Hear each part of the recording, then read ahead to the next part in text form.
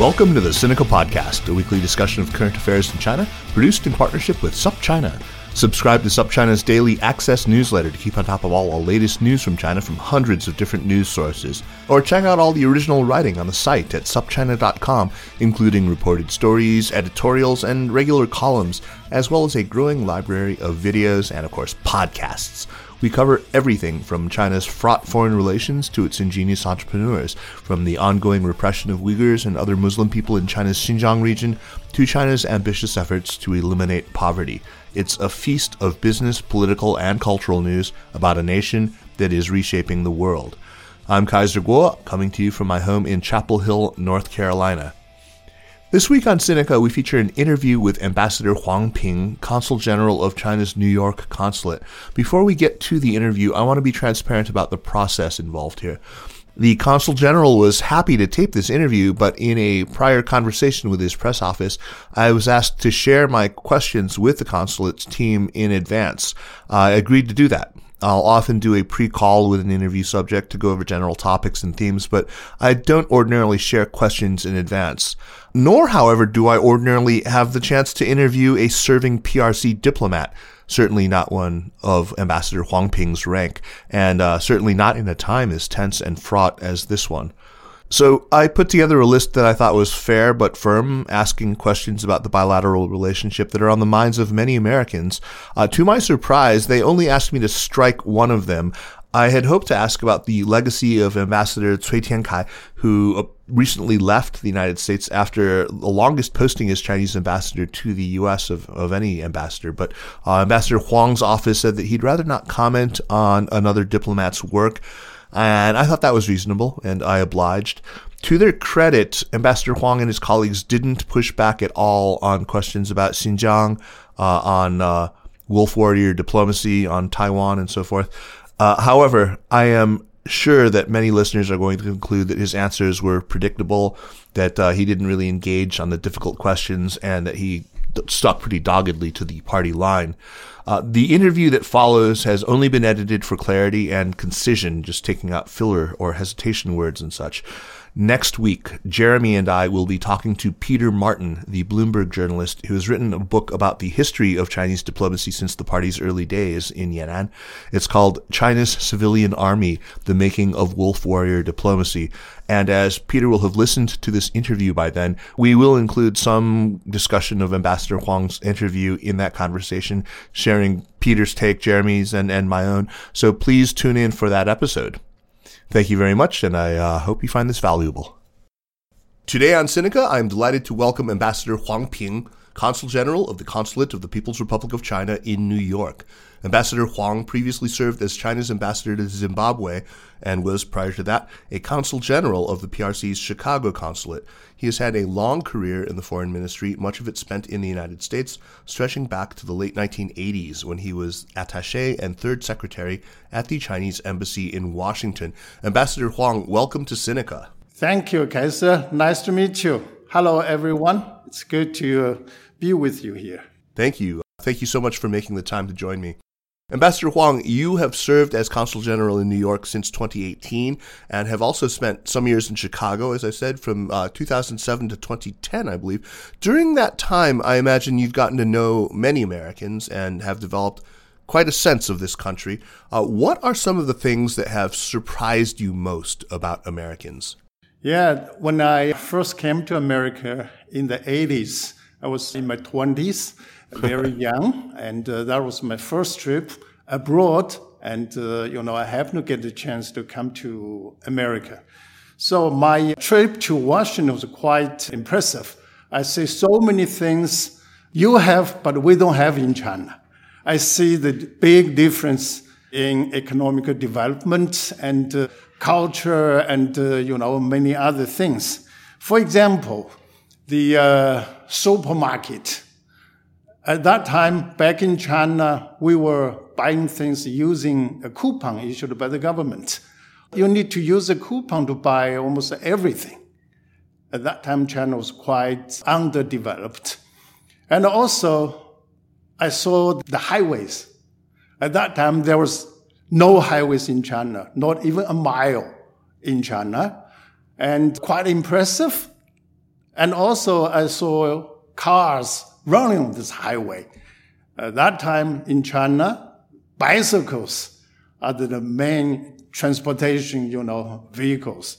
And it was hard at that time for people to think that one day we would be able to have our own cars or driving our own cars to work. Not even able to think about that. There are many other things, like the Hollywood, the movies from Hollywood, like the Disneyland, like in sports, the NBA, and baseball and football and all those things, Universal Studio, in kind of eating McDonald's, Starbucks coffee, or even Pizza Hut. By the way, Pizza Hut is my favorite fast food from America. So I could feel at that time, the gap between China and the U.S. is very, very big. In compare with America, we are still quite underdeveloped.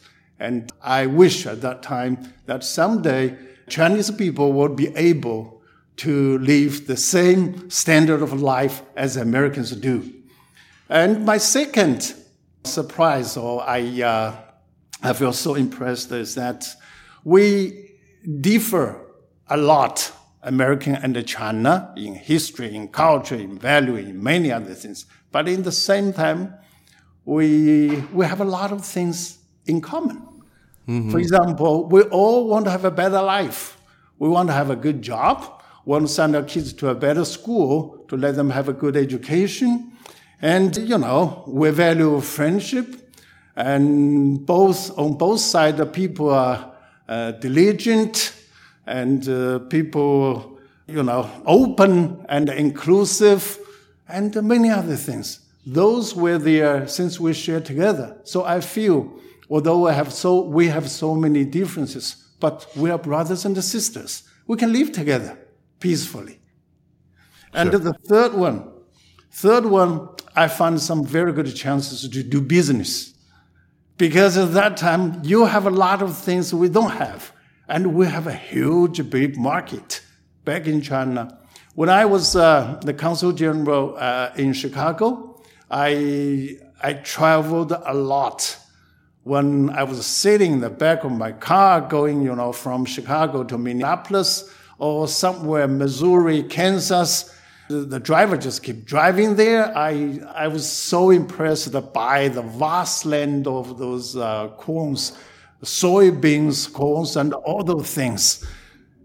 And, you get tired of that by looking at that all the way. So I fell asleep. When I woke up, after 2 hours, still the same. So I could measure, how big this land is and how much, grain you can produce. And back in China, we didn't even have enough food at that time. So we can buy from you. We can buy from you. And you don't need that much food, so you can export it to China. And I also found a lot of interesting things, like the NBA. People like basketball, I played a little basketball. But we don't have a kind of association like the NBA. So I was thinking maybe someday a Chinese player could come to NBA, or maybe NBA can go to China. And it's a very good entertainment.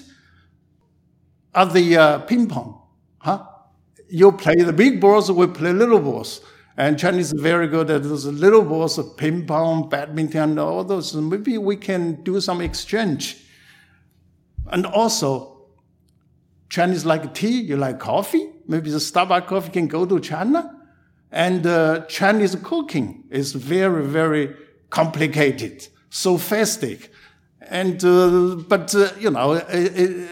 you have to learn, you have to receive the training. But sometimes people get tired of cooking. Maybe they need some fast food. So McDonald's can go to China, and all those, Pizza Hut can go to China, and all those things. So we can do business. So that's a win-win cooperation, and both sides will be beneficial. So I found lots of chances of doing business together. That's fascinating. Yeah. So I immediately feel, okay, my job is a very good job. I'm in a very new front, and I can do a lot of things to promote this mutual understanding and a win-win cooperation. Well, I certainly agree with you that there are plenty of things that Americans and Chinese have in common. In fact, I think that Americans and Chinese are very much alike in some of the things that you've said, in this kind of fundamental belief that hard work and application will get you ahead in life, and this value that they place on family, and a lot of these things that they have very much in common. Mm-hmm. I wonder if, though, there was anything about the American character, about American people, that you weren't prepared for, that surprised you on arriving, that dealing with Americans you found to be challenging, even difficult. You mean this time? No, I mean, across your years here, you've interacted with many Americans. Is there anything about the American character, about American people, that has really surprised or frustrated you in any way? It's not really a frustrating. I know we have difference, but, we don't know each other very well. Up to now, I can still see this. The strongest impression of me is about this misunderstanding. We really don't know each other as we think we are. When I was in Washington, that was the beginning. And early in the 80s, not many Chinese were here in the 80s, and not many Americans are there in China. So you must remember, when you're going to China, a foreigner is going to China, they will be surrounded by lots of people on the streets looking at them curiously. And full of curiosity, say, hey, why they don't look like us, they look differently. And, there are a lot of ways, different. Like Americans, Americans always go very straight. When you have an issue or something, you would speak out. And for the Chinese, we might talk in another way to save face. I hope you understand this face is a big issue in China. We don't want to make you embarrassment or something. There are many differences. But I think the challenge is how we increase this mutual understanding. That's the most important thing. I know we are great people. We can do a lot of things, but we need to work together to increase this mutual understanding, build this mutual trust. One of the issues around which there is a lot of misunderstanding is around the leadership of China itself, the Chinese Communist Party. The party just observed its 100th anniversary since its founding. Especially in recent years, I think many people in the United States have really made the Chinese Communist Party the focus of a lot of their anger, of their fear, and of their dislike. But my sense is that they don't have a very good idea of what the party is as an organization. How would you try to convey to Americans your own understanding of what the party is? Yes. Americans came to know the Communist Party some 85 years ago when Edgar Snow went to Yan'an. That was, the headquarters of the Communist Party at that time. And he interviewed Mao Zedong and many other high-rank Communist Party officials, and he published a book, Red Star Over China. That was in, I think, 1936. So American people began to know a little bit about the Communist Party. The Communist Party, I think, is a great party. It's quite a different party. Lots of people call it CCP, but actually it's wrong. We call it CPC. Why it is different? Because we want everybody to know that the Communist Party of China, CPC, is independent and different from any other parties like the Soviet Union, the Communist Party in the Soviet Union. Let me share you with a story. I know American people's understanding of the CPC. Lots of them are from the impression of the Soviet Communist Party. I once went to a state and I got a chance to talk with the Secretary of the State. And he told me that why he ended up in that state was because his mother worried so much about the safety of him and his brother. in the 50s or 60s, early 60s, when the Cold War was hanging up there. They were in Chicago.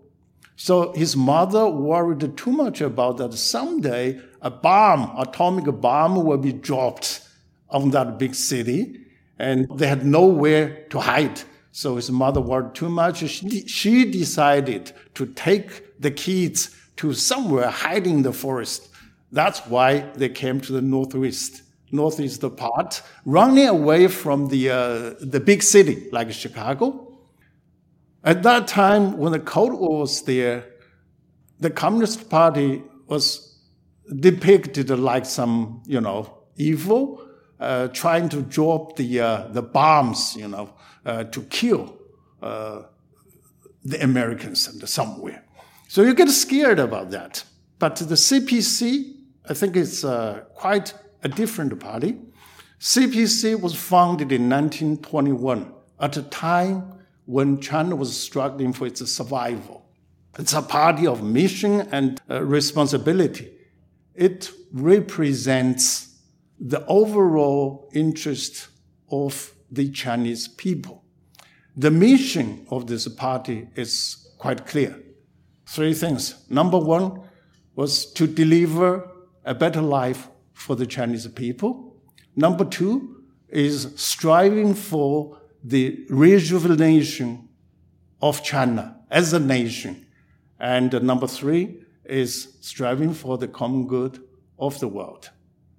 Because it's a party representing the overall interest of the people, so they can do a lot of things without worrying about these elections, without worrying about those, your base in election, like, the situation in many countries which have this multi-party political system.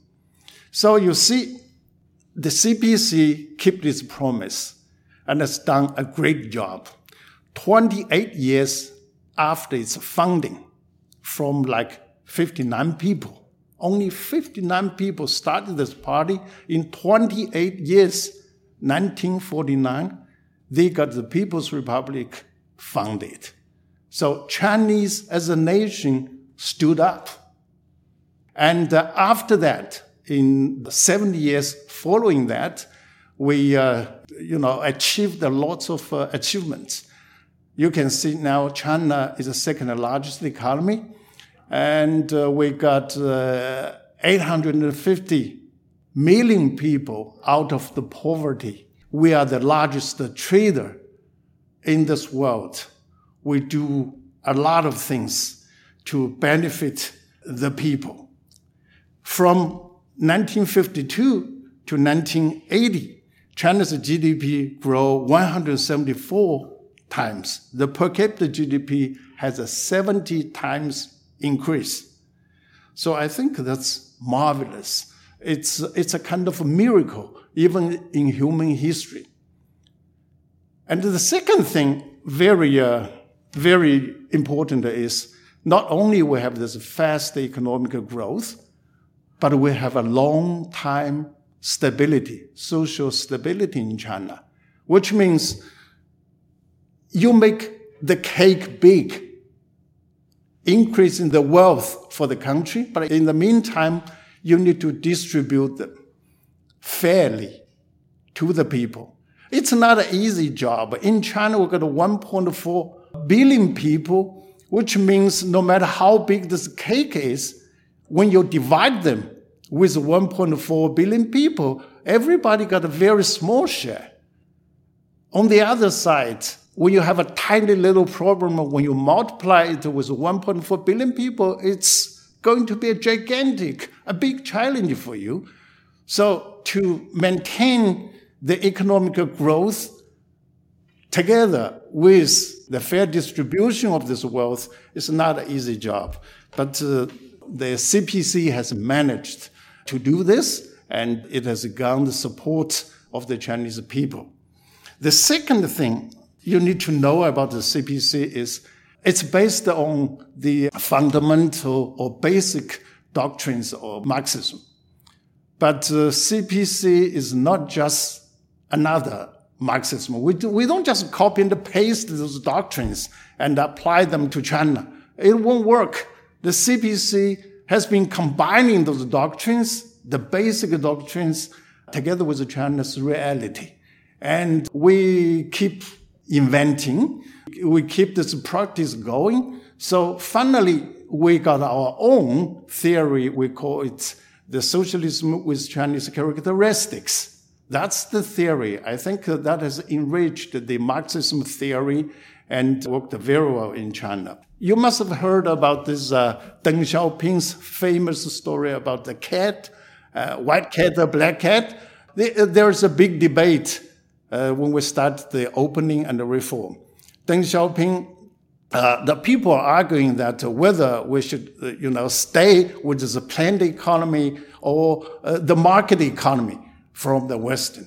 And the Deng Xiaoping said, black or white, so long as the cat catches the mouse, it's a good cat. That's a vivid way to say, we could be quite flexible in terms of making the policy. And we can use both the results of the civilization from East and the West, combine them together, making the work in a better way to improve or to develop China's economy and benefit the people. So you will see the CPC is different from any other party in the capitalist, in the Western country. It's not another. It's different from the Communist Party in other countries, and it's quite unique.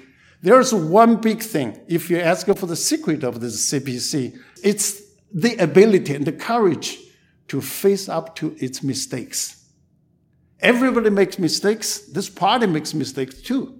In history, we made a lot of serious mistakes, like the Cultural Revolution, like, during the wartime, the leftist, we saw the left mistake, and many others. But the CPC has this courage, confidence to face up to it and correct them. Seriously start self-improvement or self-reform so as to stay vibrant and resilient. That's very, very important. It's painful. When you're correcting your mistakes, it's very, very painful. But no matter how painful it is, it's good for your body. So you have to do that. It's like a surgery. You have to, do these surgeries. And the CPC was able to do this. So in general, CPC in the past 100 years, as President Xi, when he delivers his famous speech in Tiananmen Square, and he said this, under the CPC's leadership, we have accomplished a lot. The achievement accomplished the first centennial goal of building a society of moderately prosperity in all aspects in China. Now we are marching towards the second centennial goal, with more confidence. And I believe you want to understand China, you have to understand CPC.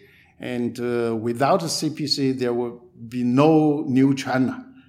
So that's quite important. So what is it then that you think so many Americans find to be so threatening about the CPC? Why has it become such a fixation for so many Americans? Why are they so hostile to the party? You've spent a lot of time here in the United States. Give me a sense of how you think American views of China have evolved over the years. If you look back during the early period of reform and opening, there was a lot of overt friendliness toward China, as we certainly both remember well. But that has evolved, especially just in the last decade, to quite overt hostility. We are now in a very difficult period of the relationship, and it's really at moments like this that it's important for each side, I think, to understand the perspectives of the other. So can you put yourself in the shoes of your American counterparts and explain what you think the American perspective is on the U.S.-China relationship, specifically why it's come to view the CPC as so threatening, how the U.S. side thinks the relationship has changed just over the last 10 or 15 years? Yes, I think China and the U.S. established the diplomatic relationship some 40 years ago. But the re-engagement with China started 50 years ago when Dr. Kissinger made his secret visit to China. And we had ups and downs in the past 5 decades, but we managed to keep this relationship moving towards a healthy and stable way. But in recent years, things have changed. I think this relationship has been deviated from the normal track. The basic reason, the main reason, is the previous government, the U.S. government had a misunderstanding of China's future path and its policy. And based on that, the government adopted lots of, or took lots of measures to suppress and attack China. This has caused lots of damage for this bilateral relationship. So right now, to get this relation back on track, I think it's very, very important to start from this understanding. As you said, the misunderstanding about the CPC and the misunderstanding of China's intention. Where are you going to go? What are you going to do? So I think there are a few things I want to say here. Number one, I think it's the democracy. American people say China is a totalitarian autocracy nation without a democracy. Actually, that's wrong. We believe democracy has its own form. Democracy is not a kind of patent only Western countries have. It's a value. It's everybody wants democracy. In China, we have democracy. It's just a different kind of democracy. Whether this democracy is good or not should be judged by whether it works for this country and serve its people. So in China, this democracy is a we call it a whole process democracy. And when those important decisions are making, it has to go through a very careful deliberation and with public, opinion being there, participating, like we did this 14th 5-year plan in China. That's very big. And we got millions of recommendations and suggestions through public opinion. So that they got this channel, people can express their point of view on how to make this. So this final decision must be made in a scientific way to guarantee this is a good policy to go. And also, this democracy is vastly, I think, the most representative one in China. So it has been working very well. It's a unique type of democracy. But we believe democracy has many types. There is no patent. There is no set model. So you have yours, we have ours. You can't use your standard to judge whether this is a good democracy or not. This is one thing. And the second is about this human rights. Human rights, we are always, criticized by, Western countries to say China does not have human rights. Actually, we're committed to the protection of the human rights in many ways. You have to remember, China and the U.S. are different in many ways. We are in the different development stage. China is the largest developing country. As a largest developing country, we have to put the subsistence and the development as a paramount importance to the human rights. So you got to feed the people, keep them warm, let them have the money to send their kids to school, and doing all those things. And I think we have done a very good job. I just mentioned before that we managed to get 880 million people out of poverty, and now things in China have improved greatly. And I think we have done a great job in terms of this human rights. And also, there's a misunderstanding about the China's intention to develop, saying China's development is a threat to America in many ways. But if you see what happened in the past 70 years since the Communist Party came to power, and since the new China was founded in 1947 and 1949, we haven't started or provoked a single war.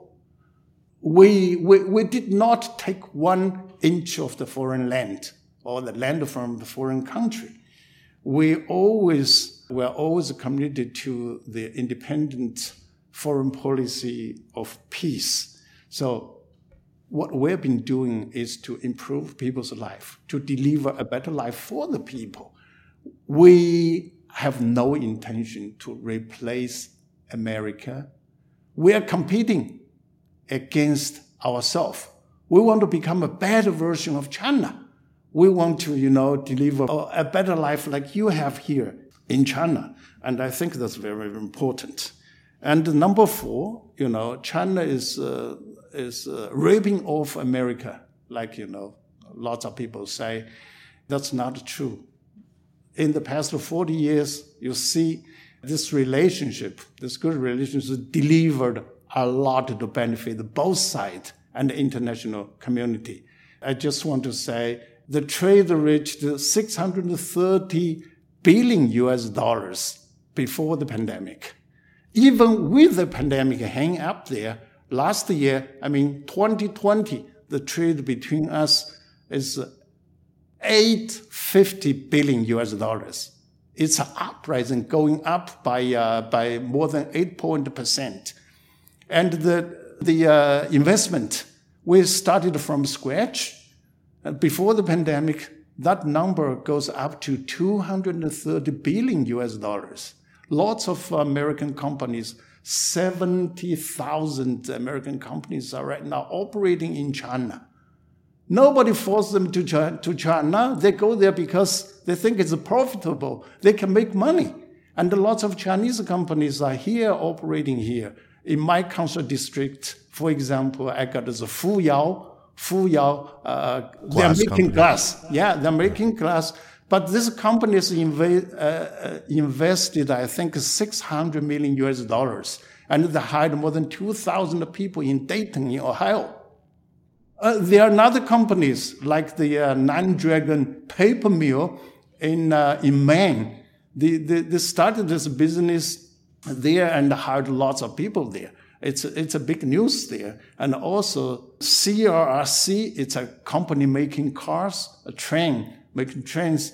They are making, cars for the Boston Orange line in Springfield, Massachusetts. Those were the mutually beneficial. So we always, stay on this win-win cooperation, not only with America, but with all the countries.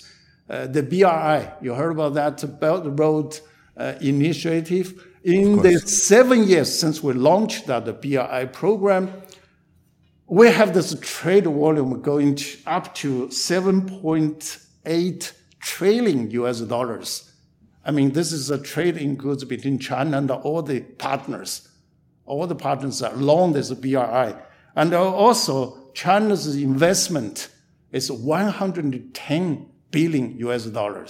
Investment, we built lots of roads, ports, airports, in those developing countries, the poorest countries. I think everybody benefited from the BRI. And right now, China is implementing a kind of, we started to have a new development, a new version of development. We call it the dual circulation, which means we bring the domestic market and the international markets, let them reinforce each other, but with domestic market as a mainstay. This will further open China's market to outside world. And we share this development, the results of this development with all the countries. You heard about Shanghai Expo. We have hosted that successfully for 3 years. Shanghai Expo is aimed to buy things, to import things. It's not aimed to exporting, products from China to the outside world. We hosted that purely for importing, to share the Chinese domestic markets with outside world. I think that's a win-win, that's fully demonstrated our commitment to this win-win cooperation. And China also been blamed as being undermining the international order, which is not true. We always uphold the multilateralism. We team up with countries for win-win cooperation, but we're not ganging up with countries to form this small bloc targeting the third party. We support the UN. We want to see the UN play more important role. We always support them. And China is the second largest contributor in terms of the UN budget and peacekeeping assessment, and we're the largest contributor for UN peacekeepers. In terms of personnel, we're the largest contributor. I can give you many, many other things, other examples as examples. I just want to make my points clear that the misunderstanding or misperception about China has been a big problem, fanned up by the media here in the Western society. People just don't get this right impression or right perception of China. I think this is dangerous. This is very dangerous. So we need to start from this. I think it's encouraging that you're able to enumerate the various points on which the U.S. and China differ. You talked about different definitions of democracy, about different priorities when it comes to human rights. You talked about allegations of China being cheating in terms of intellectual property and things like that. You talked about China being disruptive in the international order, all these things. I think that you've made some very, very good points, but I also would urge you to recognize that some of these things like definitional problems with democracy, it's going to be very difficult for you to ever convince anyone that democracy that falls short of actual ballot boxes, of voting and being able to remove leaders from office through popular vote constitutes democracy. And, you may say that yes, the United States, the West doesn't have a patent on democracy, but I think that's almost beside the point. It's going to be very, very difficult to persuade Americans of that, and there's going to continue to persist this very large chasm on a lot of these issues that you've enumerated. One of the things that you said that I thought was very interesting was that you seem to place most of the blame on the previous American administration, the Trump administration, and there's no question in my mind that, there was a lot of disruption to the U.S.-China relationship that happened during the Trump administration. A lot of it was, I think, completely gratuitous and completely unfair and very much one-sided. What about during the 7 months so far of the Biden administration? How are you feeling so far about how things are progressing now that we have a new party and a new president in office?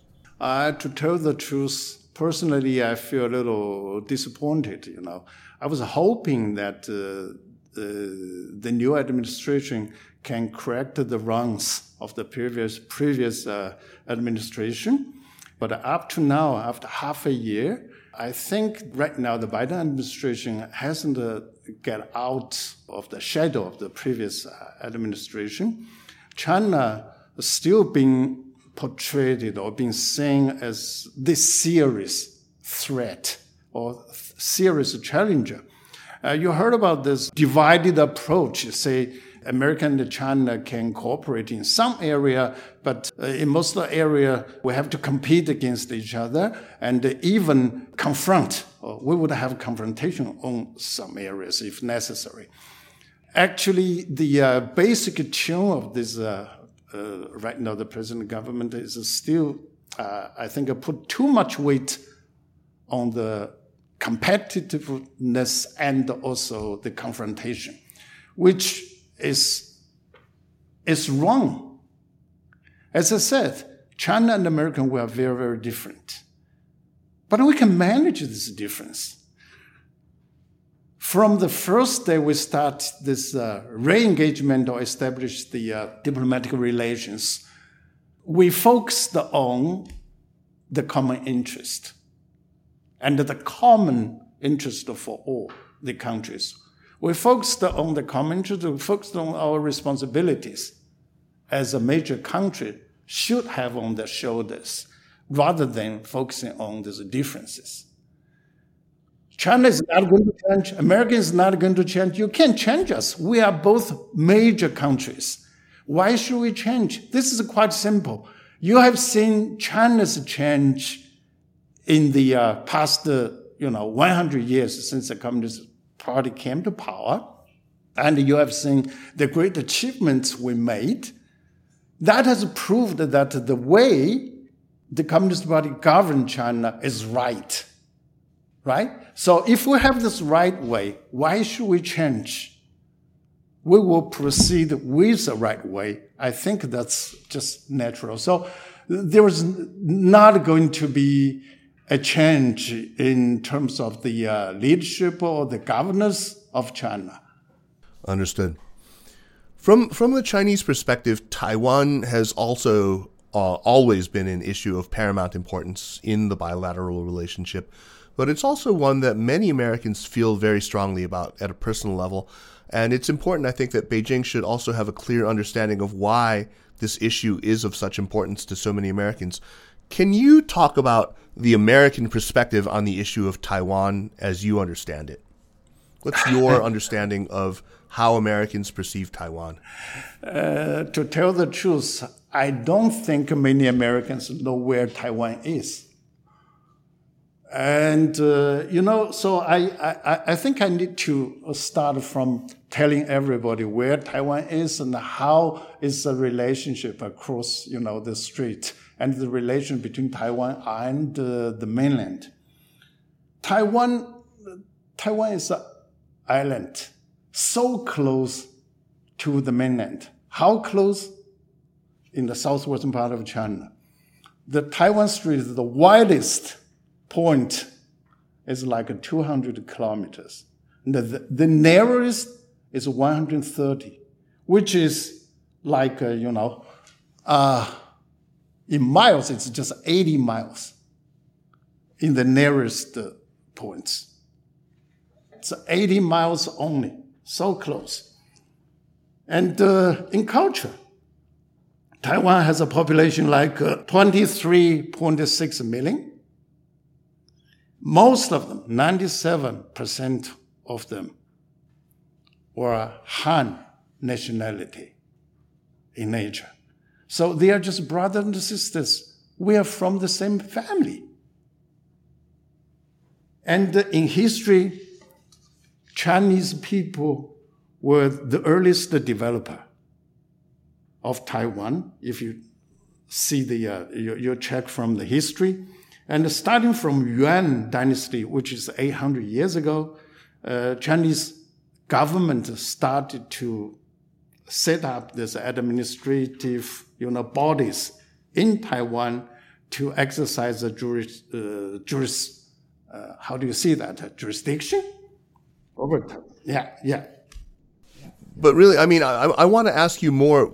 How do you understand the American perspective on Taiwan? I think most of us are familiar with the P.R.C's position, and I don't think it would be a really great use of our time to just repeat, the Chinese position on why China still lays claim to sovereignty on Taiwan. But why do you think it is that it's such an important issue for the United States? Why are so many congressmen and senators so committed to the continued defense of Taiwan? Why did the prior administration and continuing in this administration, does it seem to want to change the status quo on Taiwan? What do you think is driving American policy on Taiwan, in other words, and why are so many Americans so sort of emotionally committed to the preservation of Taiwan's de facto, if not de jure, autonomy? Yeah, Americans, I think they should have a clear. From my understanding, many Americans, they don't know the history of Taiwan. They don't know the relationship between the mainland and the Taiwan.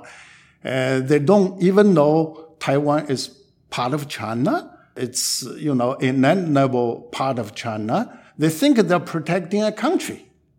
They are doing the right thing. But for some politicians, I think they know the things, there. But why they do that? They just want to use Taiwan as somewhere out of their own political agenda. So this is confusing by many Chinese. So we believe Taiwan is purely an internal affair of China. Why should Americans put your hands to meddling in this internal affairs of China? Okay, let's move on from the issue of Taiwan.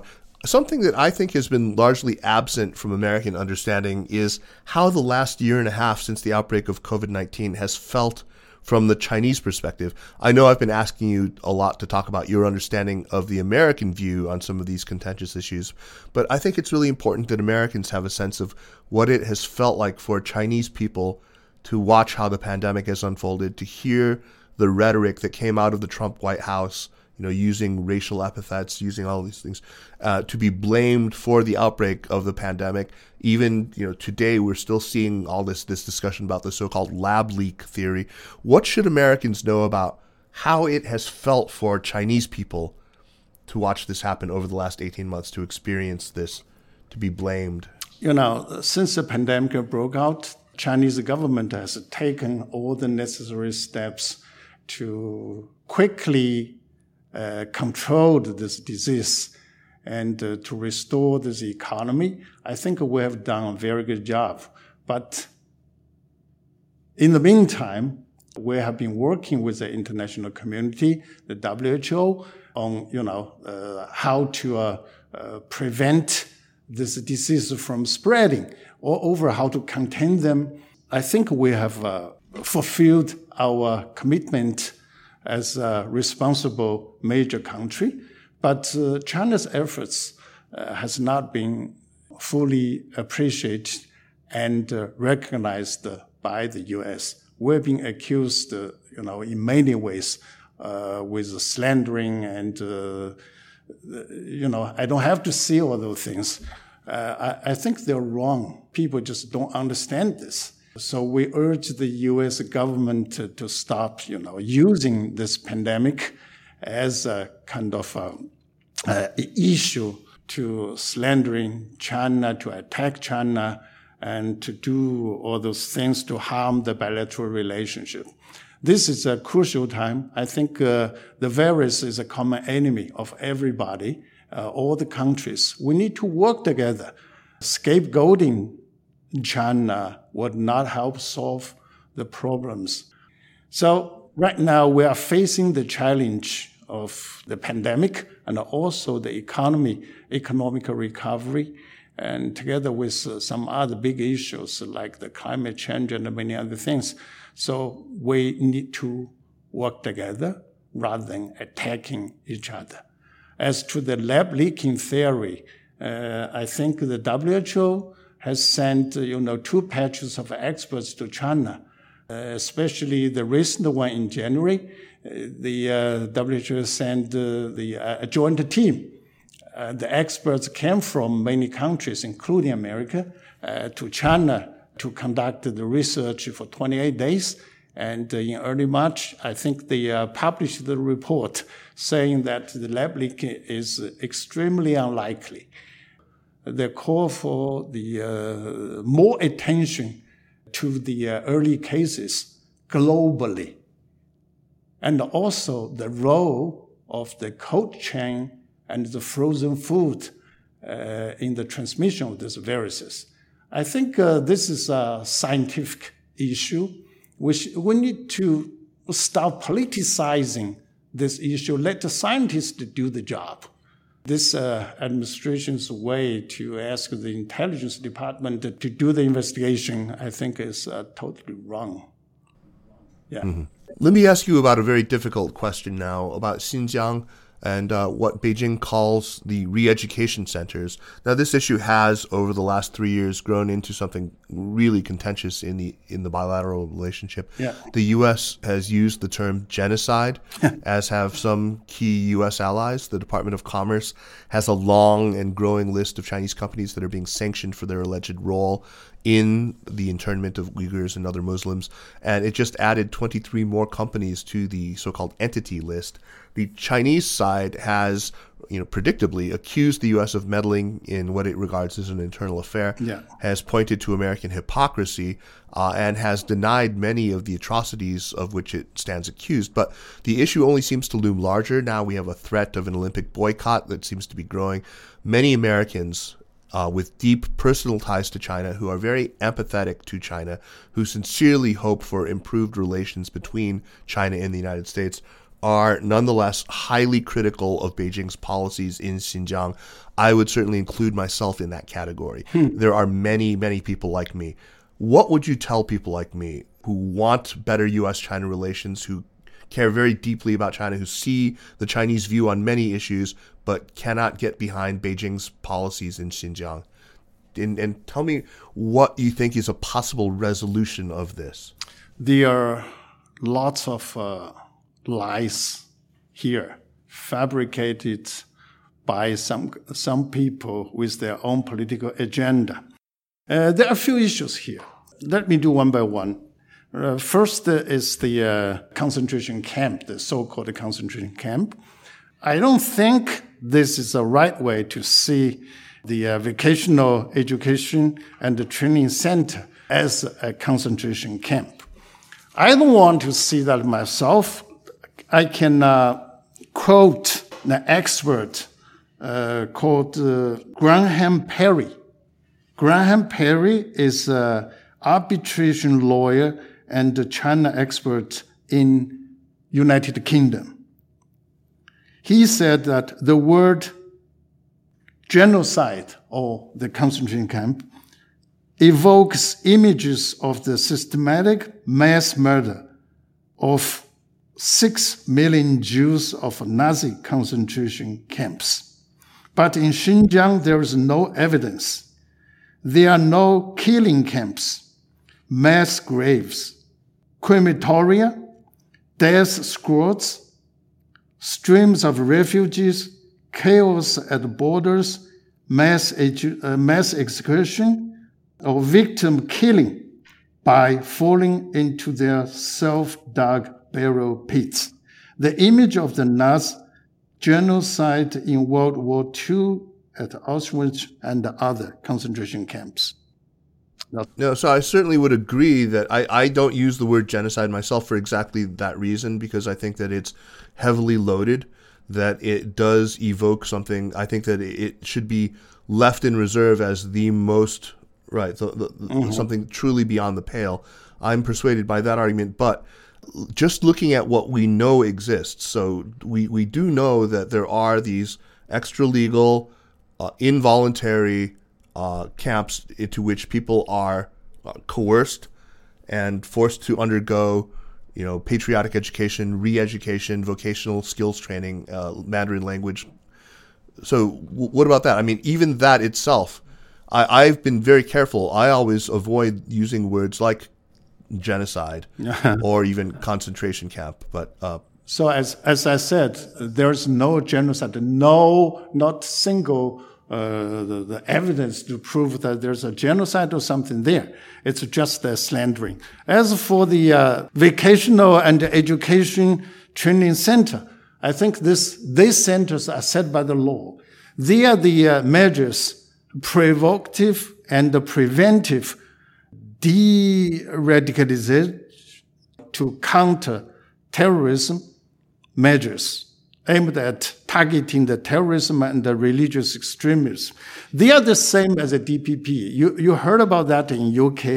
The DPP is a desistance and disengagement program, and the de-radicalization centers in France. They are almost the same. And I see these centers as a campus rather than camps. We get these people there to be educated. And this has been quite effective in terms of counting the terrorism and in de-radicalization. Up to now, there's no single terrorist attack. in executive, like 4 years. There's no cases occurred in 4 years. In Xinjiang, I think it's very important you understand it's a very big province or autonomous area in China. It takes 1/6 of its territory, very, very big. And I think to address this area, it's a western province or area, and the economic development there is not that good. So we have been focusing on, the economic development. And I think we have done very well. In the past 60 years, we have managed to raise the life expectancy of the people. I mean, all the people, including the ethnic group people, Uyghurs included, from 30 to 72. Their life expectancy doubled in the past 60 years. And their GDP goes up to increase the 160 times. And the per capita GDP is 30 times from 1955 to 2020. So I think to counter terrorism or to do the de-radicalization, you have to address these root causes. The reason why we set up these schools or the campuses, the recreational education and the training center, is to wipe out this breeding ground for terrorism. You need to educate the people to obey the law, right? Killing is a crime. But isn't it the case? Terrorist attack is a crime. And also you need to equip them with skills so they can find a good job. They can start a business. I think that if you were only interning people who had committed acts of terrorism, if you had only included people who had made public expressions of support for separatism or something like that, that would perhaps be different. I think maybe you would come in for less criticism. But there are people who are in there only because of foreign travel. There are people in there who only are in there because of religious expressions of religiosity of their Islamic faith, and who have no criminal record, who have done nothing illegal, and who are nonetheless being coerced into these camps. Though is that not true? It's not true. We educate the people so they know they need to obey the law. We educate the people, teach them, how, equip them with the skills so they can find a good job. That's a very good thing. And so I think it's quite necessary. You talk about this religious belief. You know how many mosques in Xinjiang? In America, you have only 2,000. In Britain, 1,075, something like that. But in Xinjiang, it's 24,400, which means every 530 people has a mosque. So I think that tells a lot of.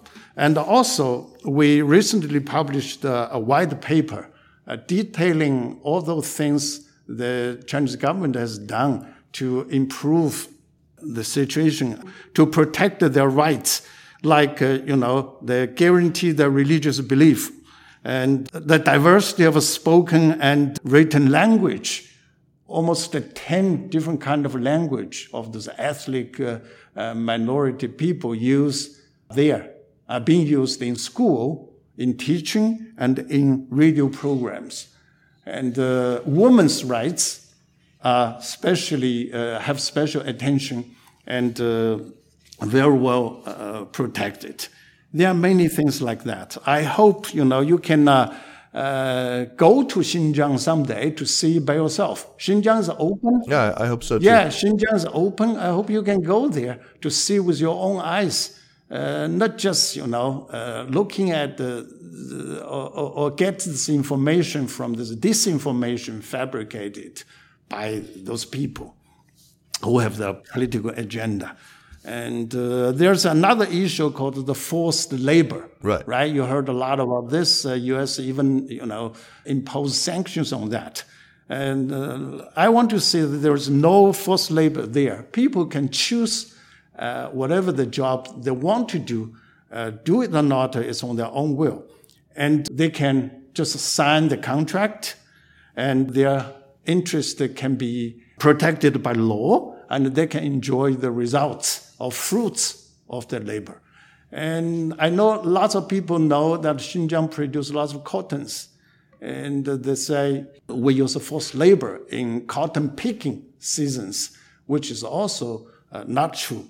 Do people know that 100% of the cotton plant in Xinjiang and 70% of the cotton picking are all done by machinery? By machinery rather than human labor. And there are many, people from outside Xinjiang to go to Xinjiang to help picking the cotton. Why? Because you got to work good pay for that. That's a very hard job, to do. So people from outside Xinjiang, other provinces, are going to Xinjiang seasonally to pick this and get a good pay. There's no forced labor at all. Okay, thank you, Ambassador Huang. So those were not true, and I really hope you can go there. People can travel in Xinjiang with no problem. Okay, thank you very much. Ambassador Huang, your consular mission in New York and China's diplomats in the U.S. more generally have faced real challenges as the tone of Chinese diplomacy has shifted, especially in the time since the pandemic broke out. It's become common to speak of wolf warrior diplomacy. 战狼外交 is what they've called it, which has been, as I understand it, a source of controversy within the Chinese diplomatic community. What are you able to say about the rise of so-called wolf warrior diplomacy, and how much are you able, as a representative of your government, to set your own tone in the way that you engage with the public? I must say that China always follow a principle independent foreign policy of peace. And Chinese nation has been widely accepted as a nation of moderation. Moderation, be modest. So aggressiveness is not our tradition at all. So we follow this. China is a nation, we put our foreign policy in the 5,000 years of our history and culture. China is a nation value peace, value harmony, sincerity, and integrity. We never pick a war, we never pick a fight or bully anybody. But having said that, we have bones. We have principles. We have guts. So when the national interest, the dignity, and all those things, the honor and the dignity being deliberately insulted or attacked or slandered, as the diplomats of this nation, we will push back. I think we have this right to push back and to tell the truth about what has been happening. If you look at all those accusations on those issues recently happening, you heard lots about, China's diplomats as a wolf warrior. Can you tell me which one or what time is, because of China's provocation? We never started this quarrel. We never interfere with other people's internal affairs.